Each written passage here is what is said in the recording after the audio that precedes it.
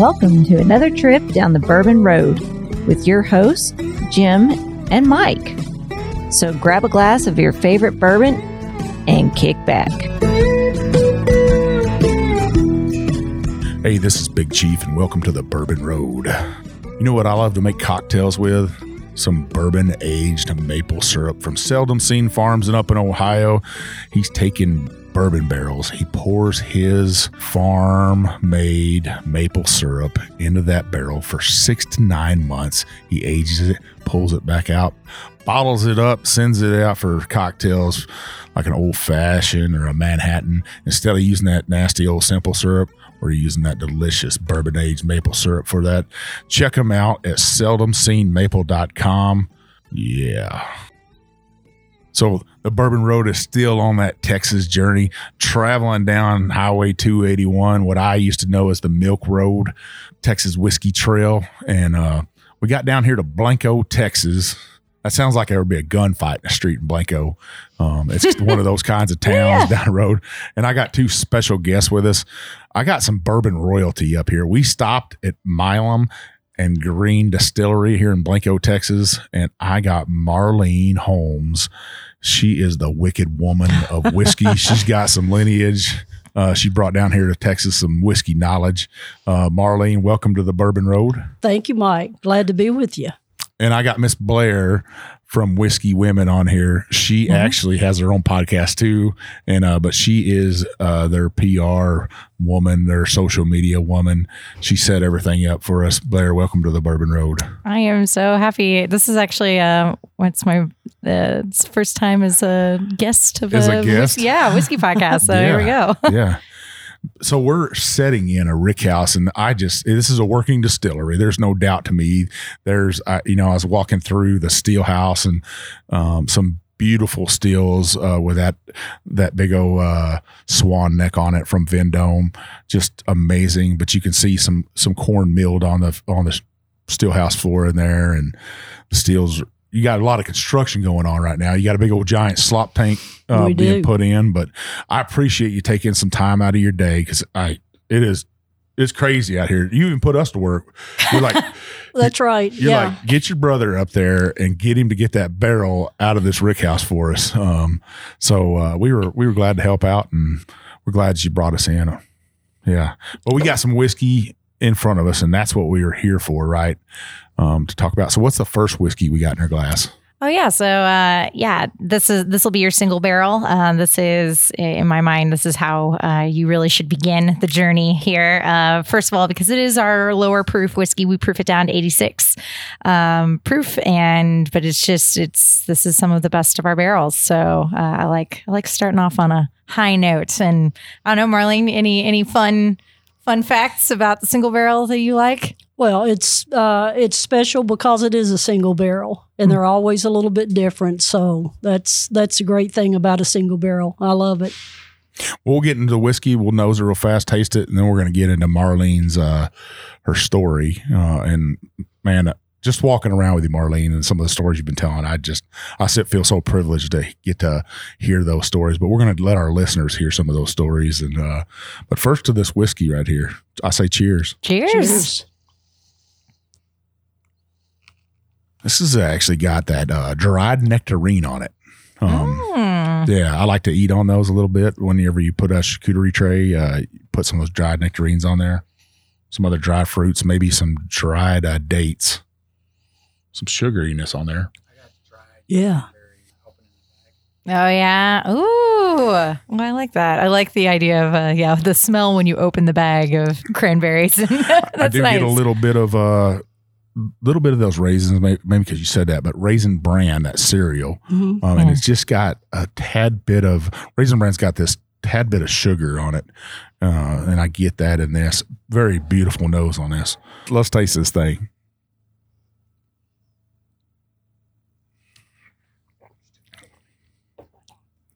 That sweetness rolls right over the tongue, and that nectarine is there for me. Yeah. Probably because I said it right. Yeah, I planted that seed. Yeah, but that nectarine is there. A nectarine is not overly sweet. The dried ones aren't. It's not sugary like most dried fruit. So I like that. I like it. You're going to hear dogs barking. We're all right with that. Yeah. Very great whiskey, Marlene. Now, is this a sourced barrel or is this something you guys distilled on site? This is a sourced. Yes. Sourced? Yes. And where'd you guys source this one from? This one comes out of Tennessee. Out of Tennessee? Yes. Okay. Yeah. I like it. I still think people are like, oh, it's sourced whiskey. It still takes a craftsman or craftswoman, I guess, to go into a distillery and pick out great barrels. I think not anybody can just do it and say, I'll just take those 10 barrels right there. I'm sure that's not what you guys are doing. You're going there and trying to hand select the best of the best that you get your hands on. We do. We taste everything before we dump. And because each barrel is a little different. And that's a great part of the job is on a daily basis, pulling a few samples and see what we've got available to dump. God dang, somebody's got to do it, that's though, right? It's a tough job. Somebody's got to drink whiskey for a living. Well, and I like to think of like sourcing has become this word for a problem we don't actually have, right? It's the whiskey tradition of Scotland was independent bottling and was master distillers traveling between distilleries and pubs pulling different barrels from different distilleries and making a bottle out of that barrel. And you didn't know necessarily where it came from, maybe down the road, maybe 3 cities over or 3 towns over, but whiskey traveling and coming to the consumer, and that's what whiskey should be doing. So we're just able to find the best whiskeys we can and put them in bottles, and let's do that. Yeah, Marlene. So your lineage, really, you're a Kentucky girl, right? That's right. Born and raised. Yeah. Absolutely. Where were you born at in Kentucky? Central Kentucky, a little town called Campbellsville. Oh, everybody knows where that's at, right? Yeah, Campbellsville University. Yeah. Absolutely. They were just they a couple of tornadoes hit down there. Yeah. They did. Yeah. Yes. Our prayers go out there for the families, and they're still recovering from that. So if you need to help them out, there's plenty of stuff online about that, especially Kentucky Tornado Relief, believe.com. Go check that out. But you made your way a little bit north, and at some point you said, I'm going to start making some whiskey or get into the whiskey business. Or have you always been in the whiskey business? No, I actually come into it a little bit, what I call late in life, because a lot of the folks I worked with there in Kentucky, started at the distilleries right out of high school. And I was a few years finding exactly what I wanted to do. And so early 30s. Got into the business and hadn't looked back. It's been great. Now, you worked for one of the greats in whiskey, right? I did. The world's finest, Booker No. Yeah, he liked his whiskey a little bit. He loved it. And we were sitting around talking about that. And so you worked 27 years there at Jim Beam? I did. And what'd you do there? Did a variety of things, actually. Started out, the first job I had was, when you empty a barrel, it's, a lot of people may not know this, some do, but you've either got a select barrel or you've got a cull barrel. And so you've got to do something with those empty barrels. And so that's the first 10 months I was with Jim Beam. My job, along with another person, would be to cull, to select, and put those barrels in boxcars. And so that's what I did for 10 months to start with, was lift empty barrels. And, I kept telling myself, what in the world are you doing here? Because, it was pretty physical work. Barrels weighed more than I did. But, there was just something about the culture that, I hung in there and stayed with it. And after about 10 months, then went to the distillery and started making whiskey on night shift, what we call third shift, graveyard shift, and did that for 10 years. And then moved in, did a variety of things, bottling, was a whiskey cutter, red whiskey, white whiskey, loading export tankers. So did a little bit of everything. So you just kind of went from the very bottom all the way at the top, and you're hanging out with Booker No somehow. I know, yeah. I bet that was like just, you go to work every day, and I'm gonna get to work with a legend here. That it's got to be kind of mesmerizing. So at some point you were like, okay, I'm gonna head to Texas. What happened there? Well, there was a guy that I worked with that knew Marcia Milam. Marcia's our founder, and so just through a mutual acquaintance that I worked with, and she had met in the consulting business. She was looking for a distiller. I had been there at that time almost 27 years, was just looking to do something a little different. And so Marcia and I met, and I come down. I spent the weekend and come out to the distillery here in Blanco, met the folks here, tasted the whiskey, and just fell in love with Alston, Hill Country, and the folks, the members of the team at that time. And I decided to take that chance and come down. It's hard not to fall in love with the countryside here. We were talking yesterday and driving in on today. We kind of drove some back roads coming in, just not down Highway 281, but we had to cut across some back roads, some old back roads we used to run all the time. And if you just kind of close your eyes and you know you're in Texas, you'd think you're either in southern Oklahoma or even northern Mexico. Driving down the road. It's so beautiful down here. Well, that caliche dust down here. We've got a lot of it. But, I had never been to Hill Country prior to that. I'd been to Dallas, North Texas. So that was my idea of what Texas, Amarillo, Dallas area. And then when I come into Alston, it kind of reminded me a little bit of the rolling hills of Kentucky. And I was pleasantly surprised. But it's beautiful. It's a little greener up there. It is. It's a little greener, but the oak trees here and what have you, didn't expect it. Yeah, so it's super beautiful down here. So they brought you in, you looked at it, and you're just like, this is going to be home. I'm going to do this. I'm going to pull the trigger. Right. Yeah, I made the decision actually pretty quick. I did. I read what I could about the distillery at the time, and Marcia as well. And like I said, I was looking to do something a little different. Had thought for a year or two there, the last couple of years at Beam, that I'd like to get in with a craft distillery and just kind of get back in, my hands back in, more of a hands-on type operation. And I took that leap, and it's been great. Now, Milam and Greene, it used to be Ben Milam, and you guys went through a branding change and stuff, right? But tell me about the startup of Milam Greene. Well, I can speak a little bit to that because that's actually how I got interested in this brand, was hearing about how first of all, there's this distillery, Ben Milam, which our founder, Marcia Milam, named after her third cousin, I believe, a Texas history Revolutionary War hero. But it turns out Revolutionary War heroes are not great branding pieces outside of Texas. So one of the things that Marcia did was she had read Heather Greene's, our master blender and our CEO, read her book, Whiskey Distilled. And was just like, I got to talk to this woman. And Heather was my whiskey mentor by book only at the time, but now in person. But they had a conversation, and I think Heather was just supposed to consult for Ben Milam, just to figure out like, okay, how do you create longevity in this brand, and how do you get this brand to go national? And then through, I think similar, Heather's from New York. So she also fell in love with the Hill Country. We have a spell here down in Texas. They'll come to visit. You will stay. You will stay. And so Heather and Marcia created I think Marcia just was like, hey, come down here. We'll, make whiskey with me. And she had already had Marlene. I think, Marlene, you were definitely also a selling point for Heather. Let's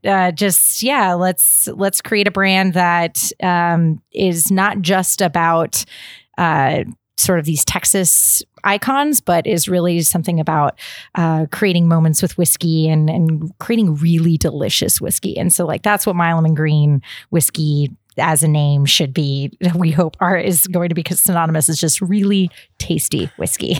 I have a whiskey friend that's really into whiskey education or bourbon education. And I was looking at your guys' website, and I was so shocked that there's so much whiskey education for free on your guys' website. I told him about it, and him and his future wife were like, oh my God, I just love that they're doing that for the people out there making money off it. You guys aren't trying to make money.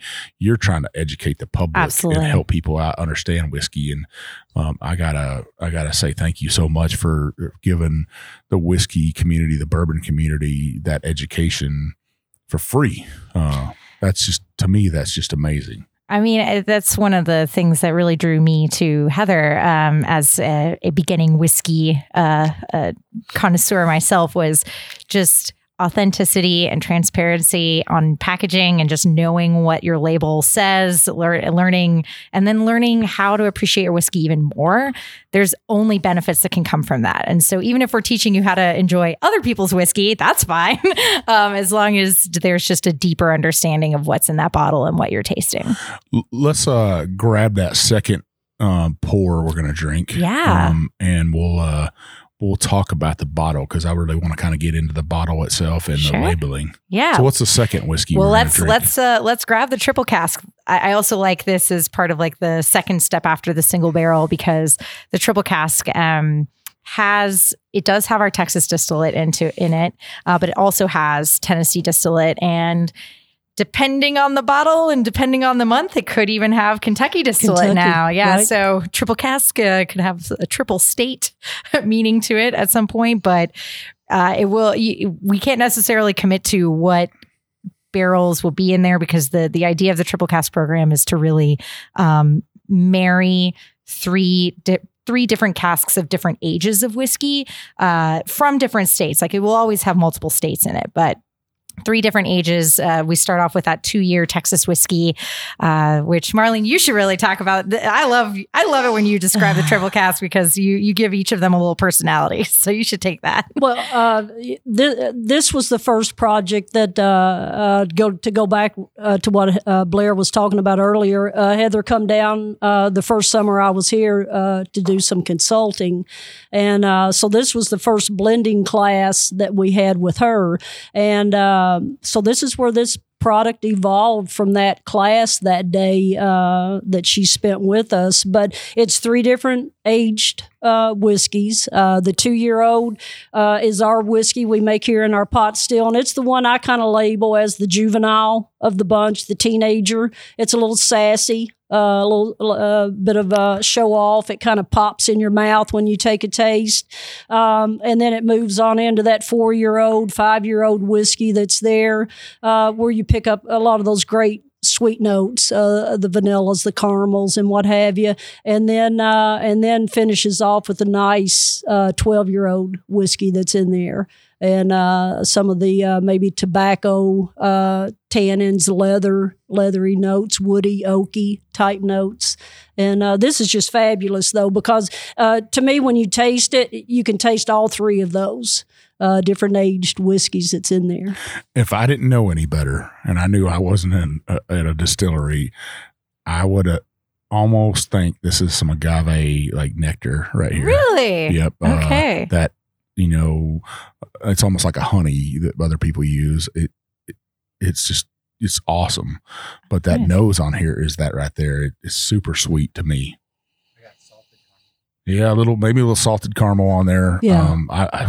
That smells so delicious. And that's a testament to Heather's, blending. That lady's amazing with her blending abilities, and her nose is fabulous. How she can take, different products, ages, and blend them together to come up with something that is just really fabulous. I get a little bit of that new boot leather. You walk into a Texas boot store and you get that little whiff of leather there. Yeah. But more of that agave is just amazing on the nose.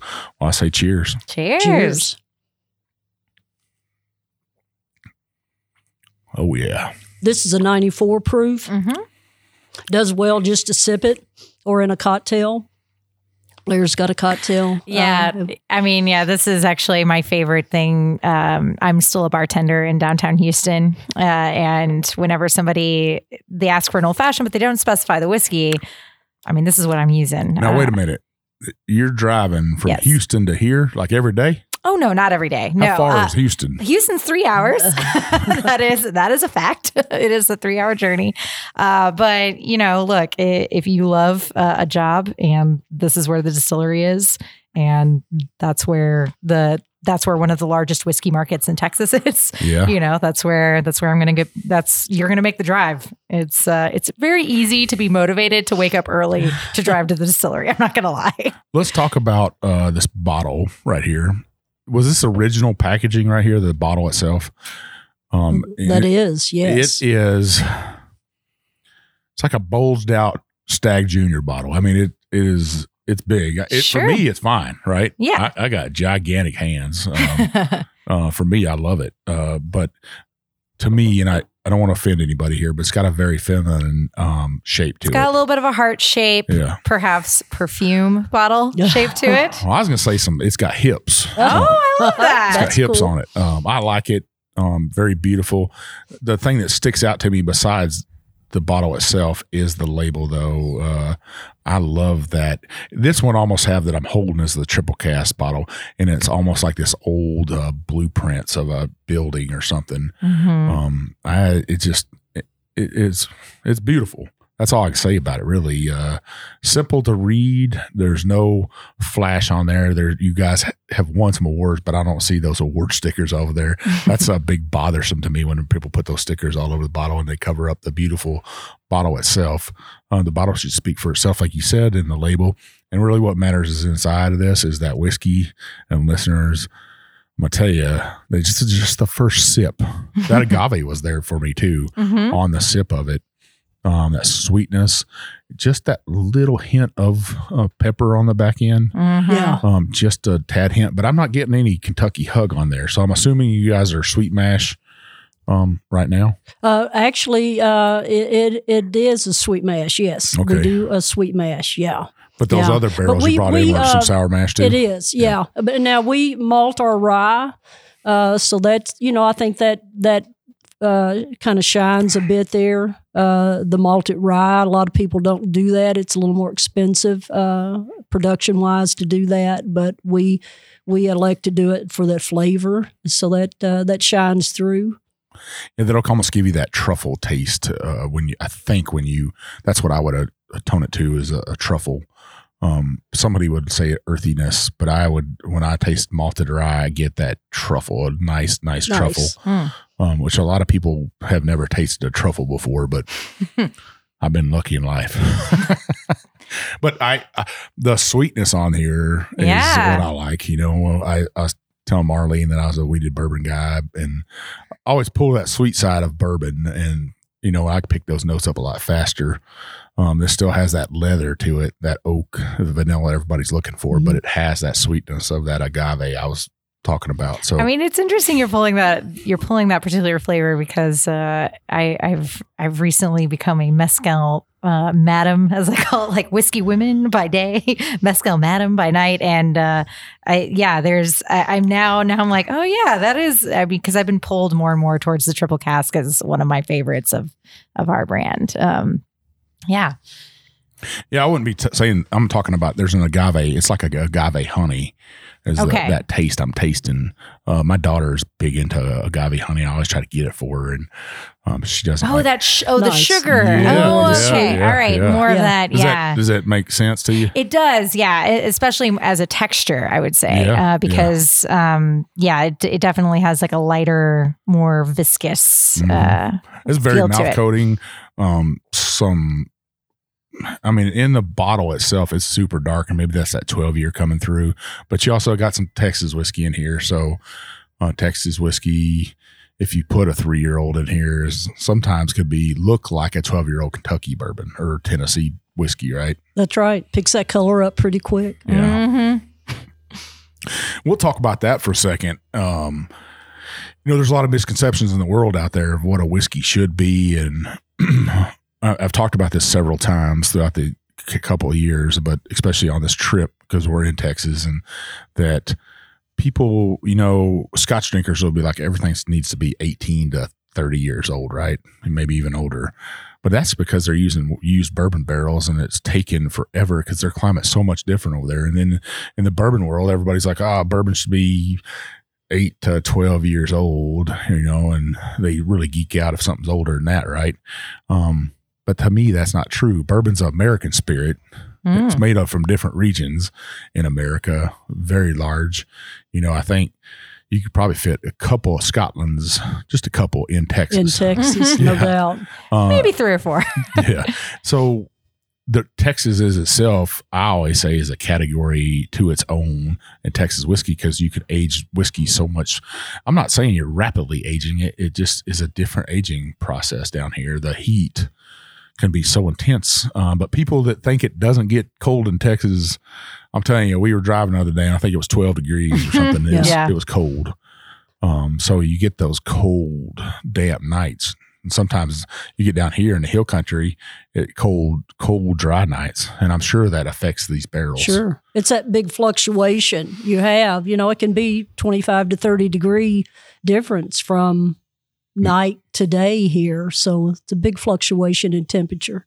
Yeah, I think we woke up this morning, it was 32, and this is wintertime, 32, but I think it's supposed to be a high of 70 today. Right. Yep. I think in Kentucky, it's supposed to be 35 of a high and low of like 27. So there's not a fluctuation. Do you know where that kind of, it stops? There's a temperature where the liquid stops flowing in and out of the barrel itself. I do not. We're still, experimenting with different things here. As far as we have whiskey aging in Kentucky, we have whiskey aging down here, whiskey that we made in Kentucky that we're aging here. So we're comparing that. It definitely moves it along quicker down here, but I don't know what that temperature break might be. I think, I don't know if it's Pat Heiss or Ashley Barnes that said it was like 42 degrees or 43 where it stops going out of the barrel, that maturation stops. But here, if you got 32 and then you're back up to 70, that process is not going to stop at all, right? Right. Yeah. No, that's one thing that Heather talks about a lot. Is like she'll be up in the morning brushing her teeth and be like, "Oh, it's so cold outside." Good, the barrels are sleeping today. But it is true that in Texas, there's not a consistency of seasons. Like winter is just a suggestion of what you might want to have in your closet. But you need to be prepared to strip down to a tank top, and you need to be prepared to put on your parka, for maybe 3 days in a row. And it's, there's no, you just got to be flexible, and our barrels reflect that. Yeah. I remember when I was in high school, it was Christmas break, and me and my brother grew up. You scoot up Highway 281 here north, probably 110 miles. There's a little town called Event. That's where we grew up, but grew up on a ranch, and then there was a big rattlesnake at Christmas time laying on some rocks. I mean, I'm 6'3", and he was every bit taller than I, when I'm holding him up, and I killed him, but it was December, and they were like, well, these snakes are supposed to be denned up right now. But he was out sunning. I think it was like 90 degrees that day or something. And our parents were freaking out, though. They were like, why'd you go back there? Like, I don't know. Because we knew where the rattlesnake dens were. Right. But that, that's one thing I love about Texas is the climate, the weather down here. I love this warm weather. Folks told me when I moved down, they said, don't put your shorts up until Christmas. Don't. And even then, I don't know, maybe Valentine's Day. Yeah. Like we get some warm days in January too. Well, Marlene, let's talk about you. You've got semis coming in and out of here today. Deliveries are going on. People are picking up bottles and stuff. But what I did notice was showing up. Semi pulls up here, and there's a gigantic tank on there. It's got giant legs on it. It's probably, I don't know, maybe it's 3 stories tall. Probably 30 or 40 foot tall, right? Right. And that's a big new slop tank for you guys. That's our slop tank, yeah. Yeah, and for our listeners that don't know what slop is, what is that? Yeah, so that's our spent stillage that's left over. You've got your beer. that goes into your pot still. And once you pull the alcohol off of that beer, basically you've got water and grain left. And so we don't dry it. We're not equipped to do to dry our grain, to separate the grain and the water. So we've got ranchers that come in, local ranchers here that come and pick up that spent stillage up. And so they feed it to their cattle, hogs, pigs, some exotic animals here in the area. But that's a very important piece of equipment. If you don't have a means of getting rid of that spent stillage, then you can't move on and progress to your next batch of distillate. So it's very important to have that a tank like that so that you can continue to run your operation. In a lot of distilleries, it's been around since the beginning of time. I mean, you were talking, a lot of distillery plans you'll see or drawings, you'll see cattle pens on distilleries, and then they'll be taking and pushing that slop through this pipe down to their stockyard, really, older distilleries and stuff. But you had to talk ranchers into taking it here. They were a little skeptical of it. We did. Some of the folks were a little skeptical. I had a guy come in, with a couple of 5-gallon buckets, and he's like, I'll try it and see how the cattle like it. And I thought, I didn't say anything, but I thought he'll be back. And he was. He come back the next trip back, wasn't with 2 5-gallon buckets. It was with a 250-gallon tote that he had on the back of his truck. So we don't have any trouble getting rid of our spent stillage here. They were afraid they're going to have a bunch of drunk cows. That's right. I think so. Or maybe a drunk bull. Yeah. That might be a bad thing. You just stumbling down Highway 281 here. Pretty sure that's the name of some dive bars I've seen, the Drunken Bull. You were telling me a really cool story about Booker No and the spent stillage and stuff. Yeah. So Booker, there's 2 distilleries, Jim Beam distilleries in Kentucky. They have a bottling facility that's separate in Frankfort. But as far as distilleries, there's one in Claremont. There's one in Boston, Kentucky. I was at the Boston plant. Well, that's where Booker, now that's known as the Booker No plant. But yeah, years ago, they had a feedlot there. And for cattle and what have you, to get rid of that spent stillage. And they also had some hogs on property too. But yeah, Booker was always experimenting with different things. And so he had the maintenance guys rig up this wire mesh netting for him. So they would slaughter hogs literally there on property in the old boiler house. And he would take one of the hams from that hog and would drop it over in. We had what we called thick slop and thin slop.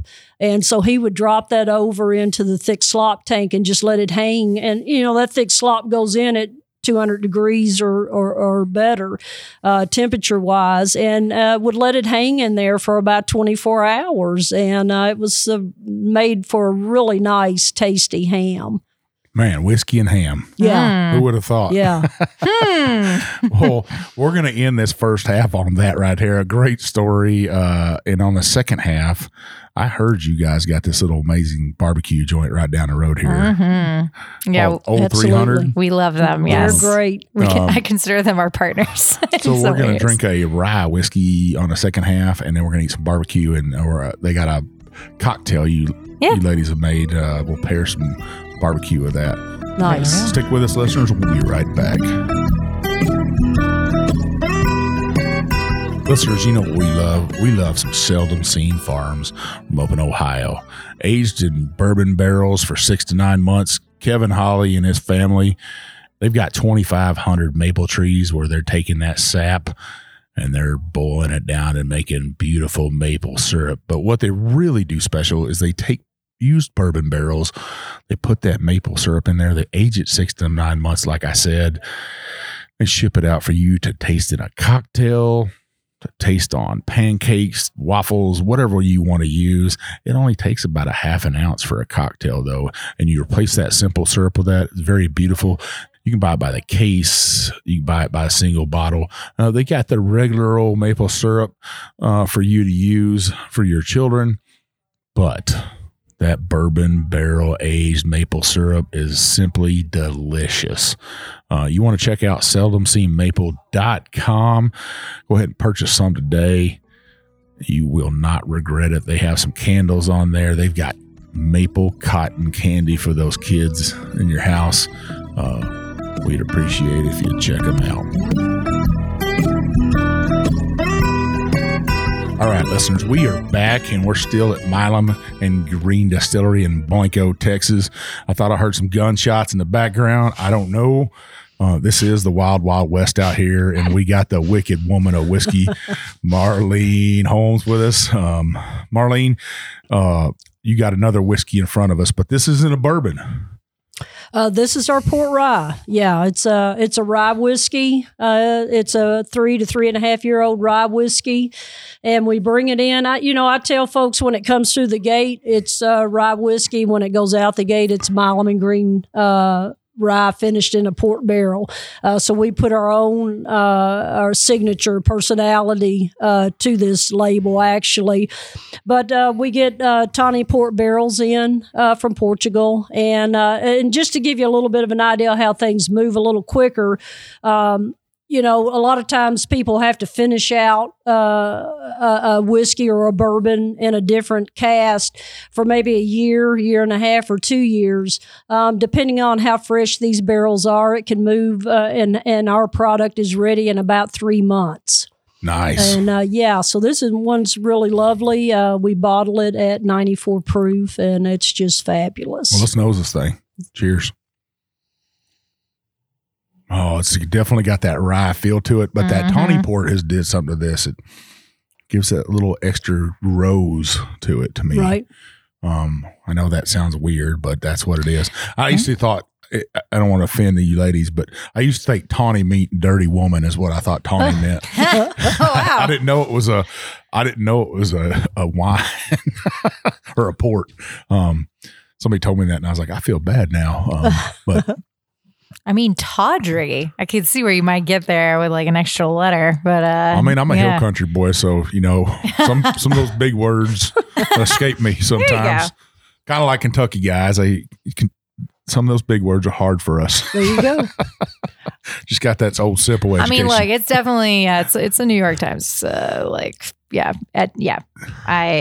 like it because it sounds to me like feathers, like like a tawny sort of bird. But Mike, this one, we're proud of all of our labels. This one's really special to us. This one was just named Best in Show this past summer at the American Craft Spirits Association. Best in Class, Best in Show, and so that was quite an honor for us to pick up. Oh yeah. I mean, anytime you're competing against lots and lots of whiskeys, that's right? our peers. That's Everybody's right. bringing something to the table. That's right. Well, congratulations on that. That's an excellent award. That's right up in our backyard. There is where it was held and stuff. You guys didn't come and see us then, though. So shame on you. But I had to drive all the way to Texas to come meet you. But it was well worth my trip down here to come and sip on this. So I'm gonna taste this. Cheers. Cheers.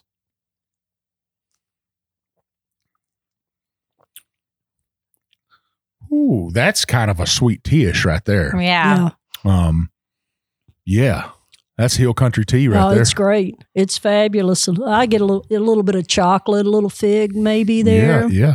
Very nice. I mean, I just love that it changes how I think about rye, because that is, to me, not how rye usually behaves on my palate.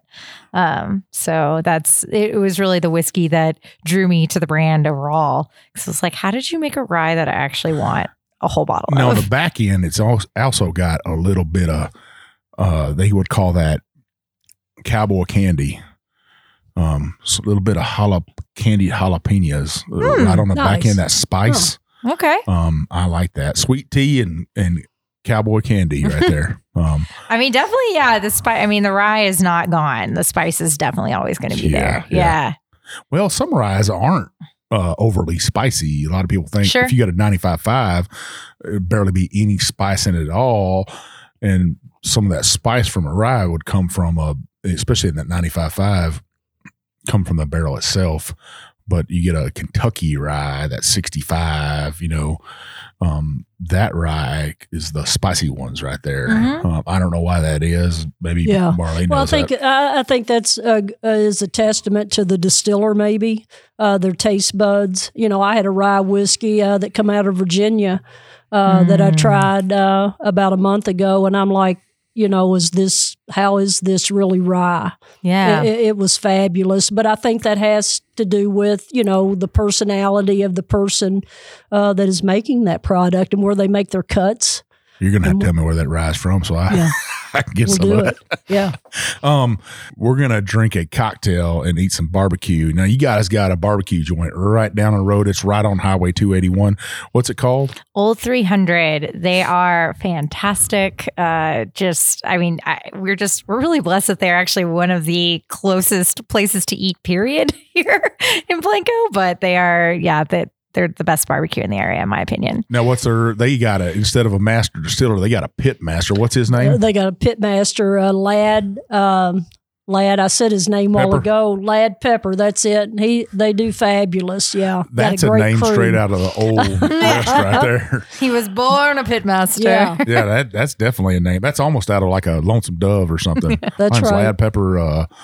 You get out in that street and we'll have a little gunfight. If you win, you have some of my brisket. Yeah.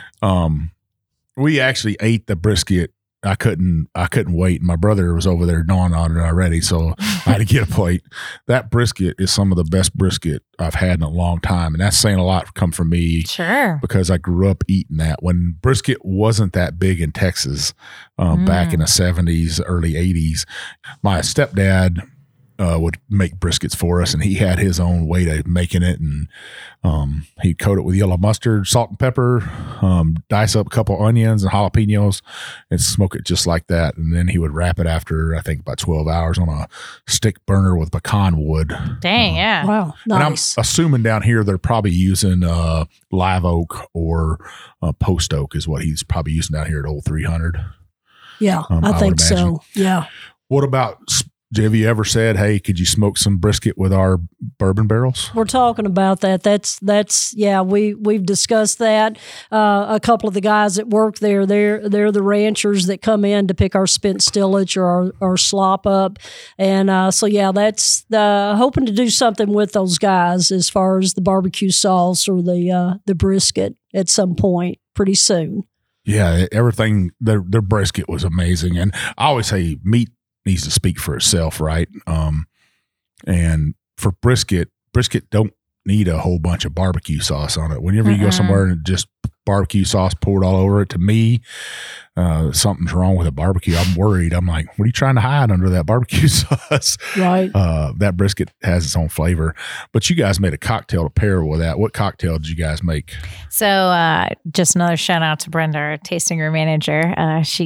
She actually envisioned this. It's our port cask rye with a little bit of vanilla syrup and black walnut bitters. And then she ages it in a tiny barrel for at least a week, I think. And then before serving it, and with an orange peel and a cherry. Man, I got to say, just like brisket, you're in a whiskey game, you're going to drink some old fashions in your life, right? Mm-hmm. And every bartender I've met, they're like, oh, you got a bourbon podcast. Let me make you my specialty old fashioned. Right. And I'm like, let's do it. Let's see what you got. Every Tuesday, I have the privilege of being Brenda's taster. Mm-hmm. She'll come to me with a cocktail, and it's like, okay, what do you think? She does fabulous. So I saw a couch in there. Is that the couch where you curl up, take a nap after that? If you need to, right? Yeah. What a job that is. I mean, to me, it's amazing that you came down here, you took that chance, but that you're putting out a great whiskey and you put together an amazing team. I see nothing but you got bottling going on, labeling going on right now, and there's ladies in there just they're just working away, bottling whiskey and labeling and stuff. But they're smiling in there. It's not like a regular factory. I don't know if your guys are feeding these cocktails to them beforehand. Brisket. I didn't Bristol. There it is. Yeah. I didn't see no crooked labels or anything. No, you'll see this crew here. If the label's not right, they're peeling it off because they know that's their work that goes on that shelf, and they're kind of the crew behind the scenes. A lot of times go unseen, but they do a fabulous job. The crew here at the distillery is just fabulous. Now, what I didn't see running around here was any men.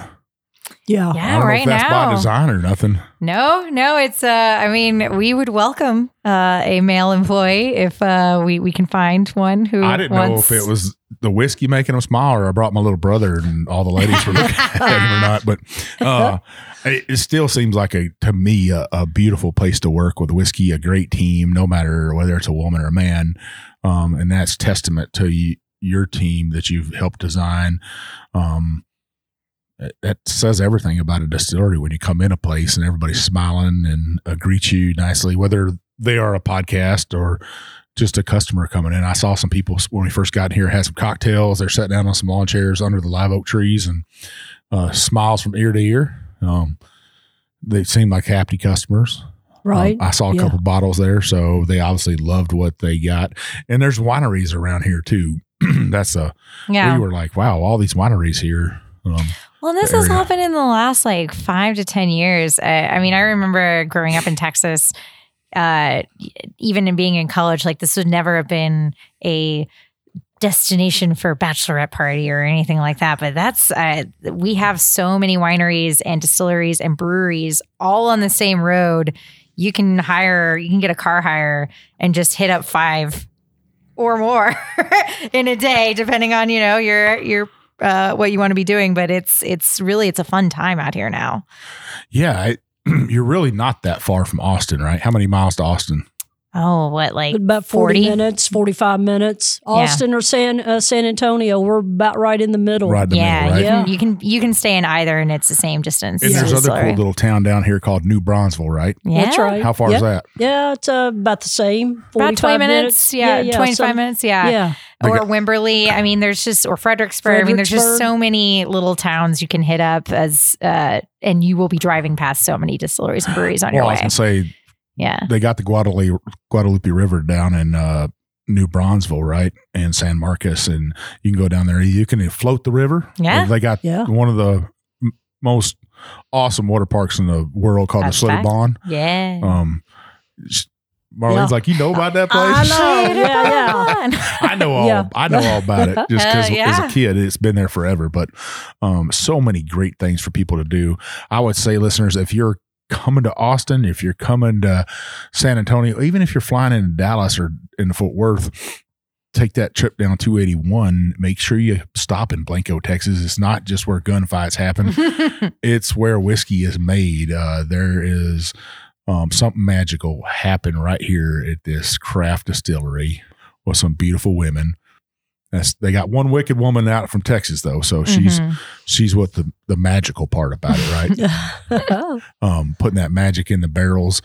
It takes that love, that compassion for the barrel, the whiskey and stuff, and really believing in what you are doing. And Marlene, I can see that in your face and that love for the passion for whiskey as we were walking around. And you've lived a great life in getting to do this. I have.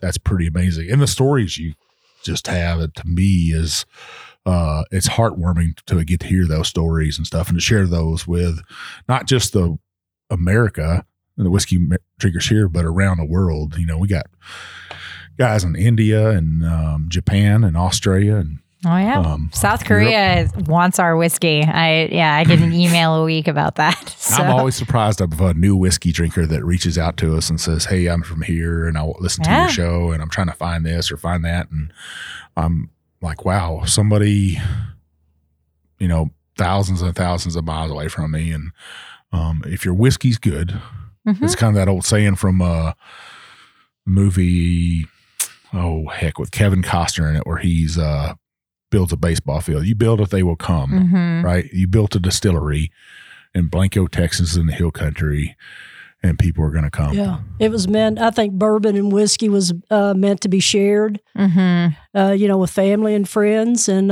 to enjoy. Yeah, I say you're right on. Spectacular cocktail, spectacular brisket, spectacular whiskey.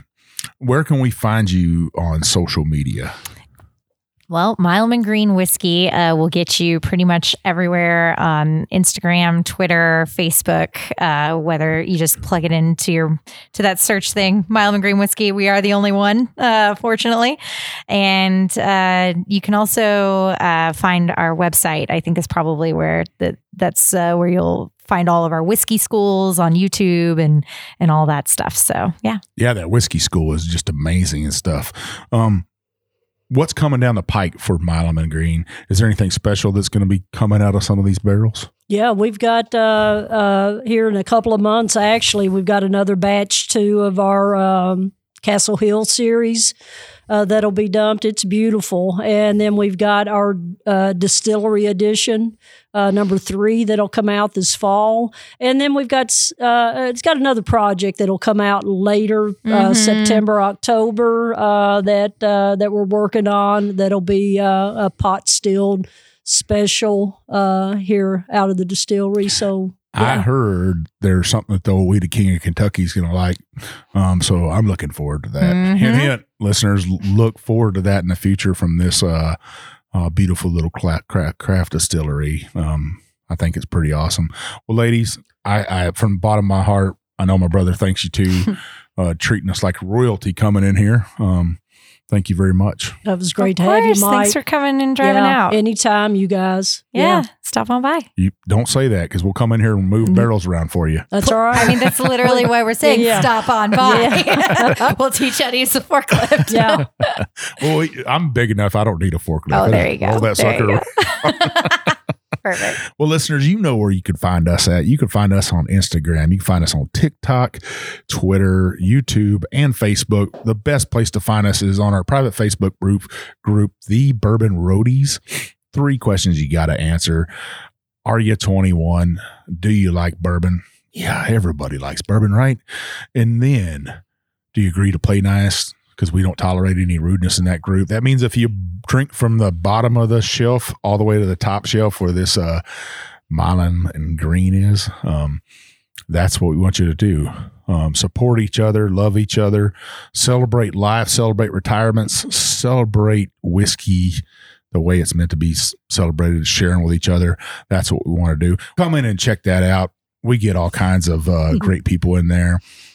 You might also find that we give away just a little bit of whiskey. So with that being said, I might be taking a bottle of Milam Greene to give away from them through us to give away to you. What you got to do is at noontime of this release right here of this podcast, what you got to do is tell me what Marlene did at Jim Beam as her first job. Tell me that on our Instagram post for this. The first person to do that at noon of that show, they'll get a bottle of the Milam and Greene whiskey. We'd really love to see you win that. So what I need you to do next is go ahead and scroll on up to the app, hit that check sign, that plus sign, that subscribe sign. What that'll do is tell you we got 2 shows coming out that week. One is a craft distillery review. Heck, you might even see some Milam and Greene on that. Our second show is an hour long, 30 minutes on the first half, 30 minutes on the second half. We got great guests on there, or it just might be me and Jim talking on there.